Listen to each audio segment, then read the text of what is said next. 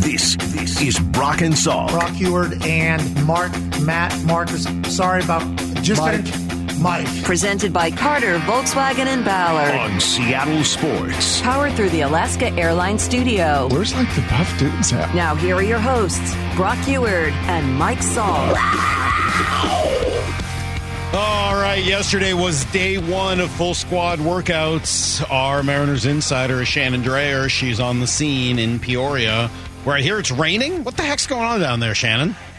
You know, the rain has stopped, but we've got 40 to 45 mile an hour winds right now with gusts in the mid-50s. So it could be a challenge out there today. It's snowing here, so, I mean, I guess that's still potentially better than what we've got, but you better clear this up by next week. I mean, we're showing up for shows all next week. We're counting on you to clean this up. Yesterday was good, though. It sounded like nice weather, etc. I'll ask you the same question I did before workouts yesterday. What was loud yesterday? Okay, loud yesterday, again, pop of the glove, and kind of the curses you heard after Matt Brash faced a couple of big league hitters. How ridiculous was he?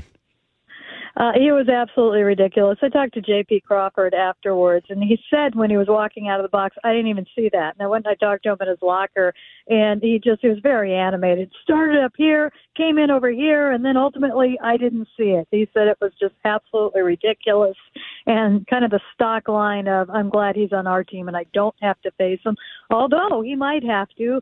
Team WBC will be playing the Mariners in one of the exhibition games, and Brash has told Service that he wants to face them in a game. Oh, that's kind of awesome.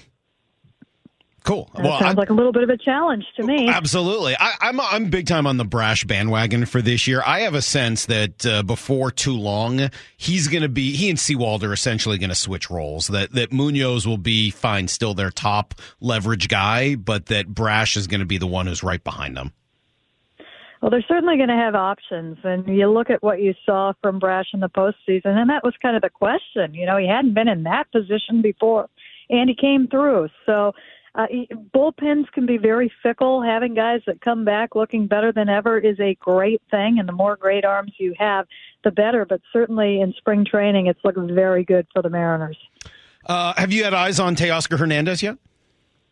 A little bit. Unfortunately, I've just seen one batting. He has not taken a live batting practice. I've seen him against the machine, and he seemed to be doing a little bit more of the veteran kind of tracking, a few swings, but really haven't seen him really kind of unleash yet.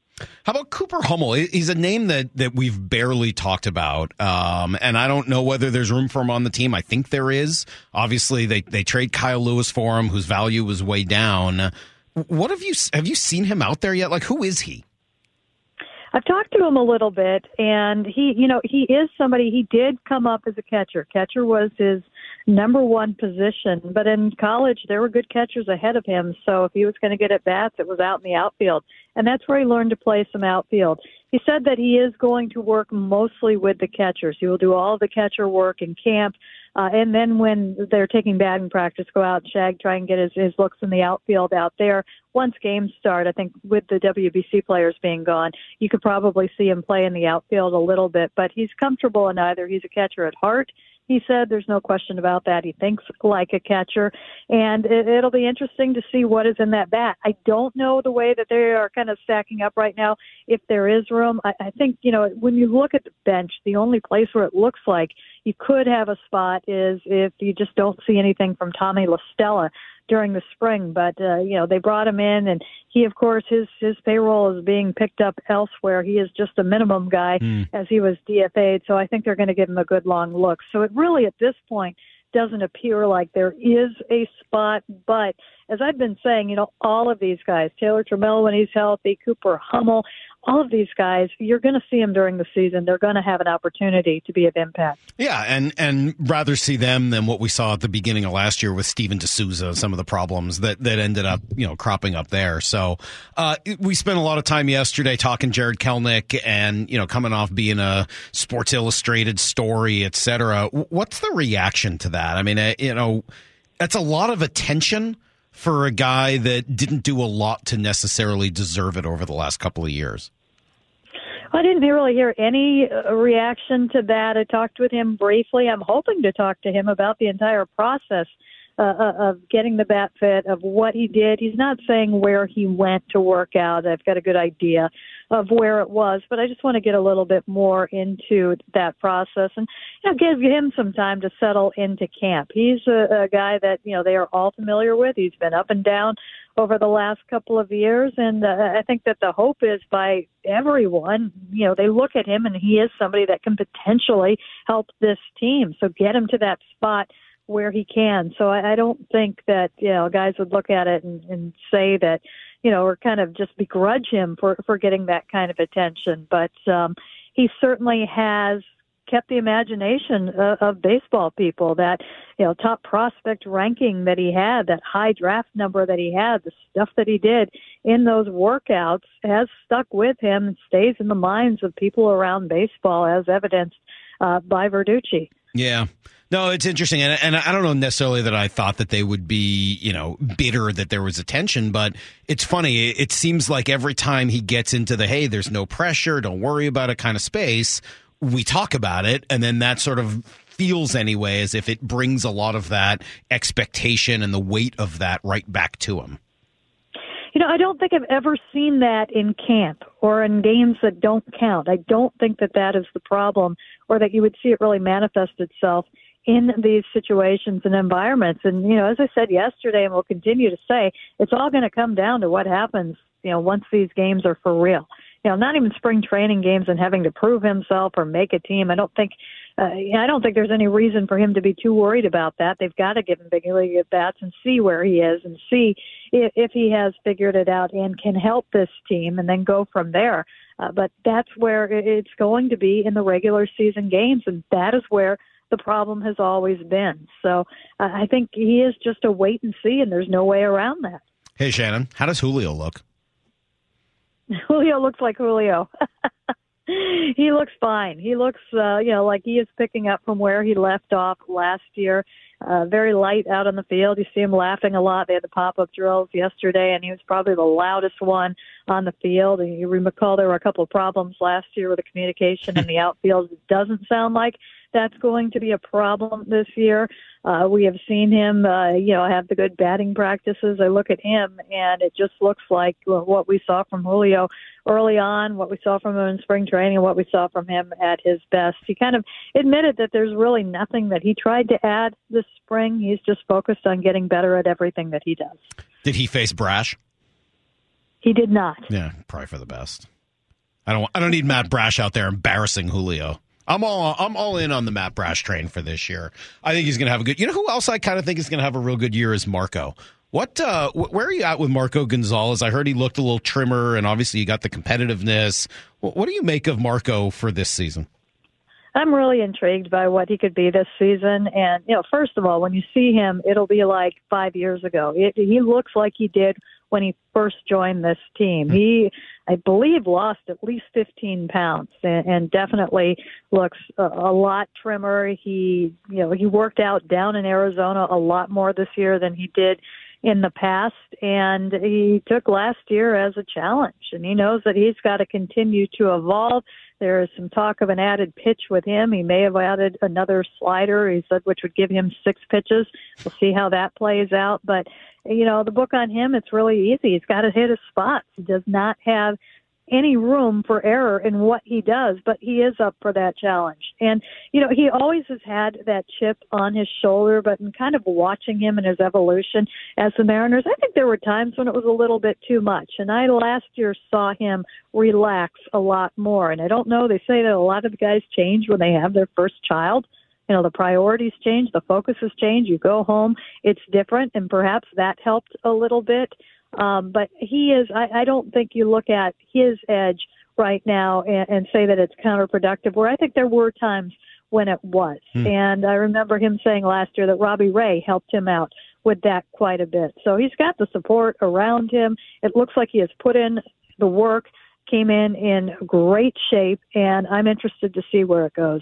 Shannon, great stuff as always, and you can read Shannon at seattlesports.com. Great piece yesterday on the vibe in camp, and lots more to come over the course of this month. Shannon, we'll try to talk again tomorrow, and we'll see you next week. Get the rain out of there. We don't need that by the time we get down there. I'm doing my best. Thank you, Shannon. All right, there you go. The great Shannon Drayer, our Mariners insider, and again, you can read her at seattlesports.com. I have arranged for somebody to drop by coming up in 20 minutes, so we may argue a little bit, and I might let you all talk to him.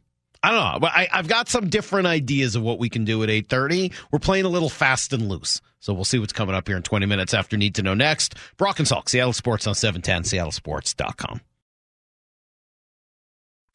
Need to know. 15 minutes past every hour with Brock and Salk. Here's what you need to know.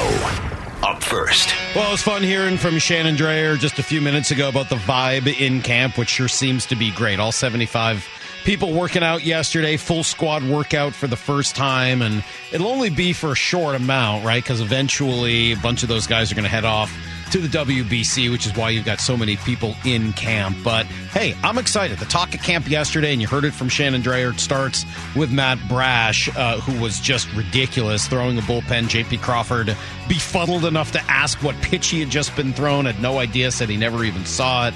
I love that, and I really am high on, of course, this bullpen again, but part of the big reason is Matt Brash, who I think he ends up as your number 2 leverage reliever. Is it possible he ends up as the guy? Yeah. His stuff is just as good as Munoz's is. And if Munoz falters at all, which we saw a little bit at the end of last year, and he had the foot surgery in the offseason, wouldn't surprise me at all to see Matt Brash sort of take over as the guy at the end of games primarily. We'll wait and find out. We talked to Tom Verducci yesterday. He's pretty all in on what this Mariner team looks like. I am. I like the way they play baseball. I like the fact that they're a little more balanced this year offensively. You know, you always have to like their pitching, right? I think they're sort of like the Rays. They figured out a way to pitch where they love guys who throw from extreme arm angles, especially the lower angle, pitching high in the zone. They spin the ball really well. So I don't worry about them pitching. The rotation is just rock solid, as good as whatever is out there. I thought they were short offensively last year. It's amazing they won 90, but again, they found a way to win a lot of these close games. And they've done that quite a bit over the course of the last 2 years. If that doesn't continue, they'll probably be in some trouble. But they certainly have set their team up once again to have that kind of success. Here's the second thing you need to know. Seahawks starting to get a couple of deals done, but no, it's not the big one. No Geno Smith or anybody at the quarterback spot. Phil Haynes, the guard, does sign a one-year deal worth some $4 million, another $1 million in incentives. That was the report yesterday. Probably the end for veteran Gabe Jackson. He can save them a whole bunch of money if they make a move there to cut him in the next couple of weeks. Do I like it? Sure, it's fine. I think you heard from Michael Bumpus about a half hour ago that essentially that's a depth signing that allows them to go out and do more. Great. And if that's the direction they decide to go, that's fine with me. They also re-up with special teams ace Nick Bellore, who brings versatility at fullback and linebacker, in addition to being a captain. So a lot of reasons to want Nick Bellore back as well. Here's the third thing you need to know. We are deep into mock draft season, just about 2 months to go before the draft. And we got a good one yesterday from Daniel Jeremiah of NFL.com. He has got Will Anderson Jr. slipping all the way to number 5. In his view, Arizona could fall in love with Tyree Wilson at number 3. And with a couple quarterbacks going early, the next thing you know, you got a shot for the guy that might be the most talented player in the draft at number 5. We talked to ESPN draft guy Matt Miller yesterday, and he actually said that could happen. I think he's going to crush it at the combine, and you know, it's going to be interesting. It's going to be a lot like last year where we all thought Hayden Hutchinson was like the dude, right? It's like he's going to go first, and then it ends up being Trevon Walker in large part because of what he did at the combine. So I think with Tyree Wilson, with Myles Murphy, those are guys that Will Anderson should be a little bit nervous about how well they're going to perform. Well, we'll see what happens. Combine starts next week. Both Miller and Daniel and Jeremiah had them taking Jackson Smith-Njigba, the wide receiver out of Ohio State, at number 20. I can't do it. I love the player, and I do think they need another wide receiver. They don't have a lot of depth there, man. But at number 20, I can't. I can't. I think they need too much help on defense, too much help close to the ball, it's hard for me to imagine them spending that pick at a wide receiver and me being happy about it when it's all said and done. All right, there you go. That is everything you need to know, and we do that quarter past every hour here on the new Brock and Salk show. Why do I have people texting in blaming me for you getting mad? I don't know. Good job, Maura. Yeah, good job. How's that my fault? It's always your fault. I didn't know you were going to react to that cut like that. I know. I didn't either. It just like slowly built. I didn't either. It just like sort a volcano erupting. All right, you want a funny cut instead? Since that sort of got me all upset, let me play something a little bit more entertaining. This is, I think, from that same two up, two down podcast. This is Tariq Woolen. So they asked him. This one was this podcast is on a smaller scale. At one point, literally, just like Tariq Woolen checked his phone and was like, "All right, this has been fun. I got to go now." And they're like, "Oh, okay, see you later." All right, well, cool. This is Tariq. They ask him about seeing Russell Wilson in person last year, and he's very, very honest about what he saw. Seeing him in person, it was pretty funny because, like, on TV and stuff, you see him, like from college stuff, you like, okay, he look in shape on TV. When you see him in person, it's, like, weird. He like a sack of potatoes. Whoa. He called Russ a sack of potatoes. Oh, my God. God. He looks in shape on TV, but not in person. Bro, he might be out of shape. He just might be out of shape. Because, I mean, but the crazy thing, he's athletic. He's athletic, but he's out of shape. Oh, my gosh. Oh, I love it. There you go. Tariq Woolen. Well, and then he said he was probably like 5'9". And then someone told him he was 5'10". He's like, "Oh, I'm sorry, I'm tall. I don't." Yeah, all these short people kind of look alike to me. What can I do? Anyway, good stuff from Tariq Woolen, who seems happy. All right, we've got a guy coming in. G. Scott's going to come in a little early this week, and I'm going to do something different. Have we ever taken calls with G? I can't. Yeah. Well, he demanded to stick around once for them when we were taking them. Was it a disaster? Should we do it again, or did it go okay? I think it was good. All right. Well, because I want to go through these quarterback rungs with G, these 5 categories that we set up yesterday. And I need his help kind of determining where Geno Smith goes. And then I'm going to need some help from you guys figuring out what you do once you've figured out what those categories are. So if you want to be a part of this, you can jump aboard a little early, 866-979-3776. We'll set it up and do it together next. It's Brock and Salk, Seattle Sports on 710 and the Seattle Sports app. This is Brock and Salk. Powered through the Alaska Airlines studio.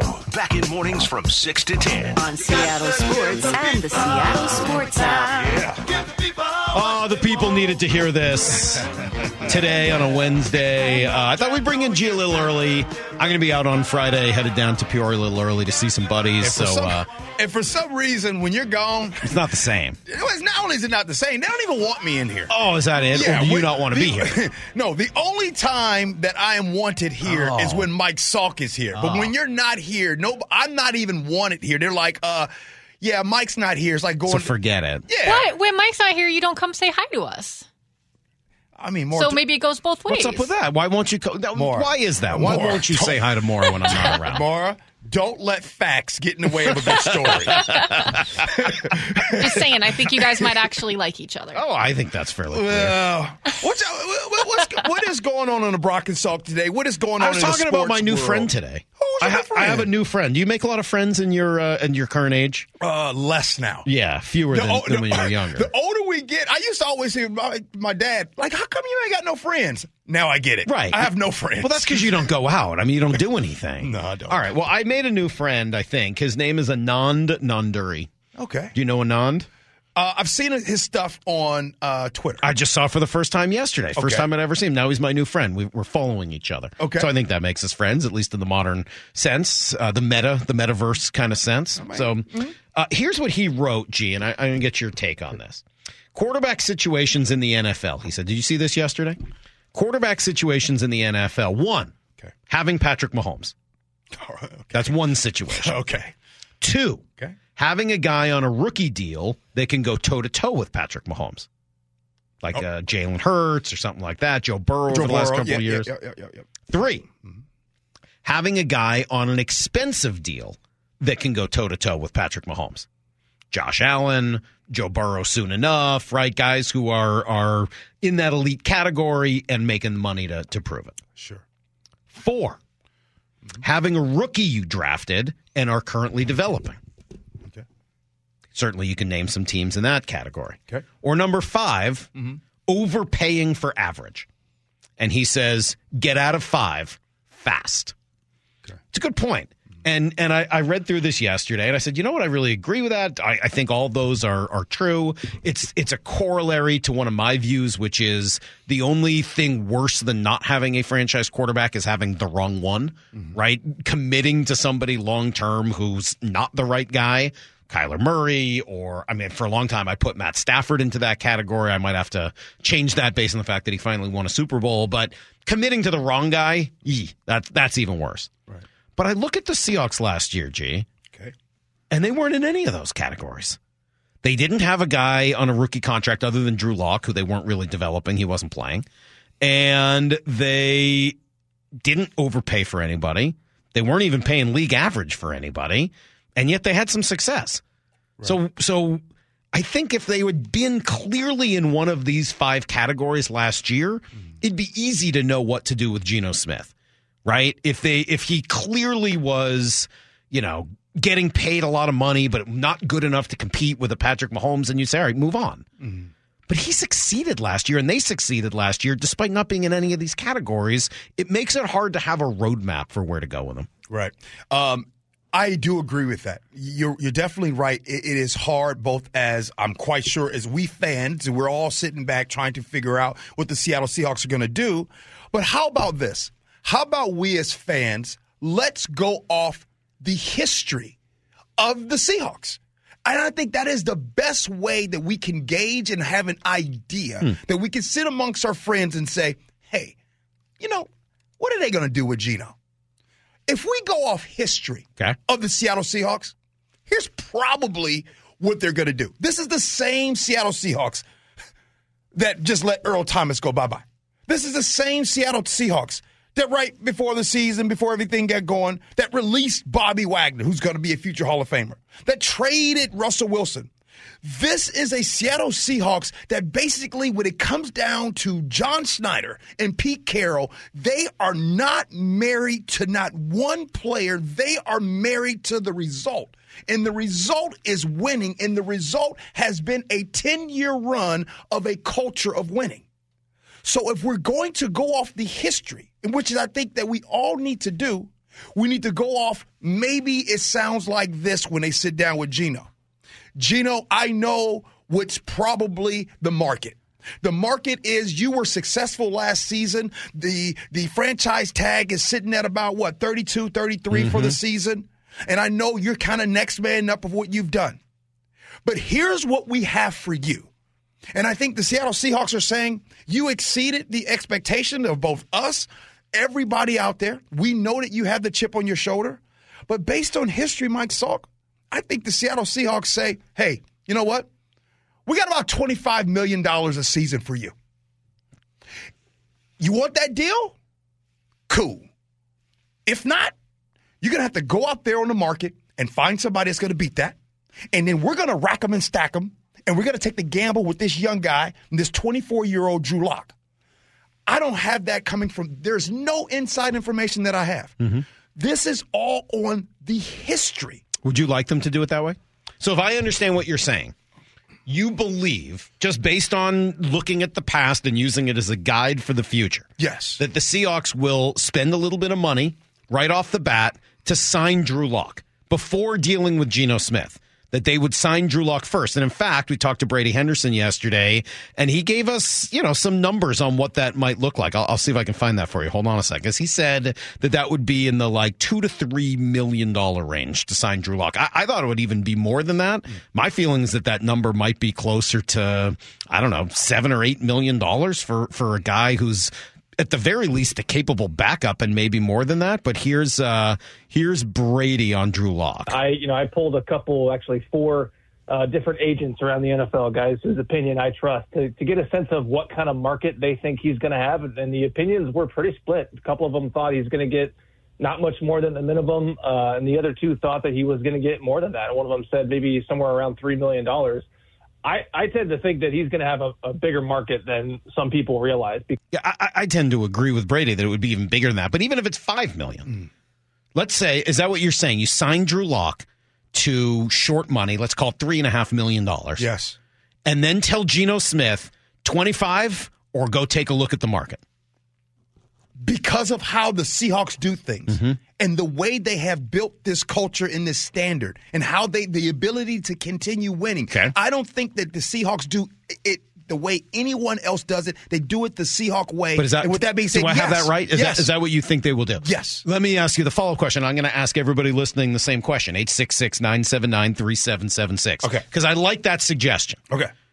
Sign Drew Lock for short money. Can I just say Can I just say this real quick before we move on?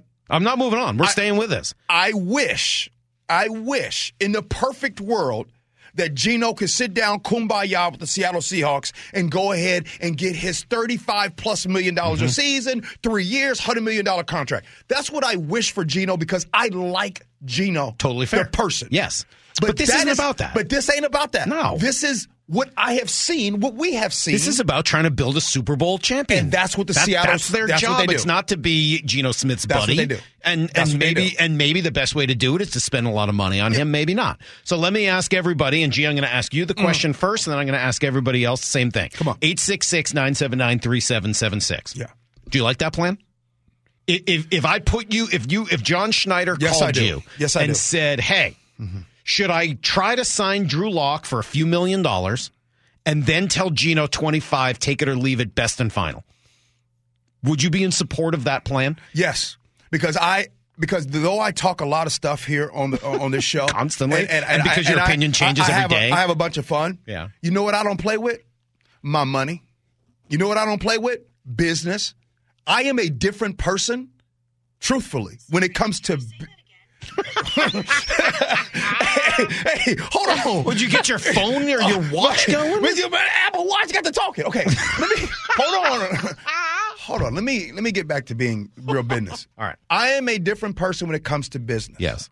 And so, yes, I do like that deal. Yes, the Seattle Seahawks position themselves and say, okay, we have a. By the way, I do believe the Seahawks like Drew Lock more than people think and know.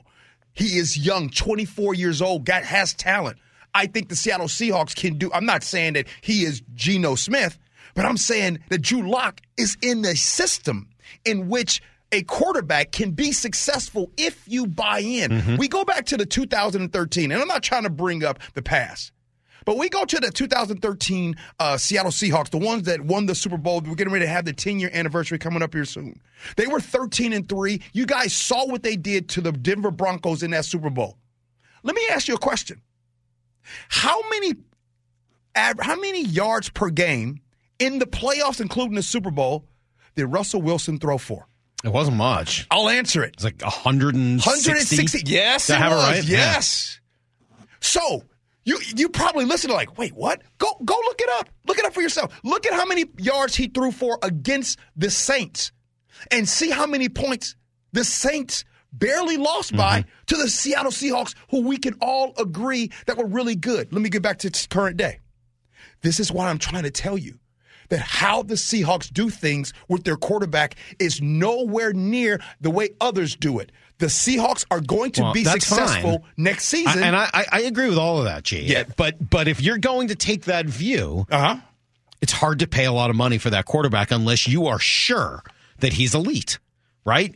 I mean, you could make the argument even $25 million might be too much to pay for that quarterback, given what you just said. I don't think it is. I think that's pretty reasonable. Yeah. And I think the fact that Geno does everything he does, he doesn't turn the ball over, he's got a good arm, he's accurate, he was a good leader last year, he came up in clutch situations. There's a lot to like about Geno Smith.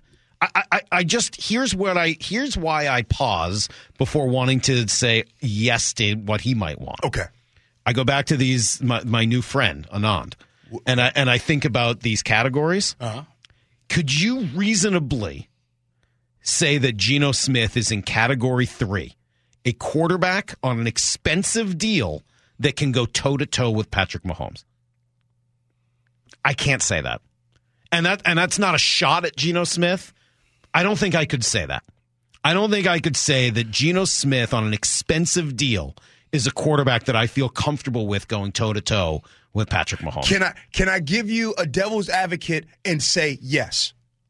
I will tell you that a Seahawk-led Geno Smith has the ability to go toe-to-toe with Patrick Mahomes. But it doesn't need to be expensive then. I mean, it's an expensive quarterback. And if you're going to spend $40 million on Geno Smith, that's an expensive quarterback. Okay, fair. They're not doing that. A $40 million Geno Smith and what else you'd have to do in order to make that work? Yeah, they're not doing that. No, I don't see that player going toe-to-toe with Patrick Mahomes. And so number 5 is not going to equate. They're not going to I wouldn't call Geno Smith an average quarterback because I'm going to call Geno Smith a good quarterback because of his buy-in to what the Seattle Seahawks want to do. I think what I'd like to do is if I were as I get closer and closer to my new friend, Anand, what I would like to suggest to him is he doesn't know you yet. But. No, not really. We just follow each other. once he gets to know the you, end of the friendship, obviously. Okay, come on. I would suggest to him, and maybe he would if he had more characters to use. It's Twitter, so he's limited. Okay, that he take out the word average and replace it with good, sub-elite. Right, something other than elite. I don't like sub-elite. Just say good. Non-elite. No, just say good. Good is the same thing as sub-elite or non-elite. Non-elite or sub-elite is disrespectful. I don't know. Sometimes you see guys. No, that's how you lose friends. Well, to me, it's anything other than elite. So, like, that includes Kyler Murray. He's not even good. Like, it includes guys who are expensive but not good. I think Kyler Murray is better than what people think. No, he stinks. Kyler Murray's not good. No. He's not accurate. He's not a good leader. He's got all kinds of problems. But you have to point at the organization. We talk about this all the time. Well, then that leads to Kyler Murray being in the situation that he is. Both those things are true. Hey, Kyler Murray, in your contract, you need to study more. Yeah. Like, what organization does that? Only a terrible organization. Absolutely. Do you want to go through some of these average yearly salaries and see what you would categorize? Like, no. They're all, most of them are so bad. Well, if you're saying, like, you get to a certain point where you're overpaying for average, where does that point start?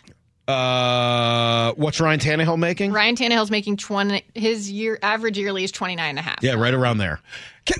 Jared Goff's $32 million. Overpaid for average. Kirk Cousins is $35. Yep, overpaying for average. Teacher, can I just raise my hand? I know Patrick Mahomes gets a lot of credit because he deserves it. Winning 2 Super Bowls in the amount of time that he's done, he's a really good quarterback, very good in the clutch. But sometimes what gets overshadowed with these quarterbacks is the team aspect of it. Because the truth is the Kansas City Chiefs are a really good football team. Yeah, good coach. And just so happens to be the quarterback. Where I'm going with that is this.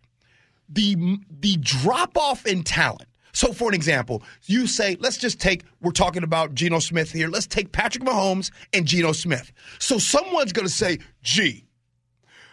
Patrick Mahomes is 100 times better than Geno Smith. I challenge you with, let's take this conversation to January of 2022. And I said, compare Russell Wilson and Geno Smith. The average person would say, Russell Wilson is way better, 100 times better than Geno Smith. Question is, what has changed? The team. You see, a lot of times these quarterbacks get credit for a lot of things that the team does. I don't need to bring up Super Bowl 48. Did Tom Brady beat us?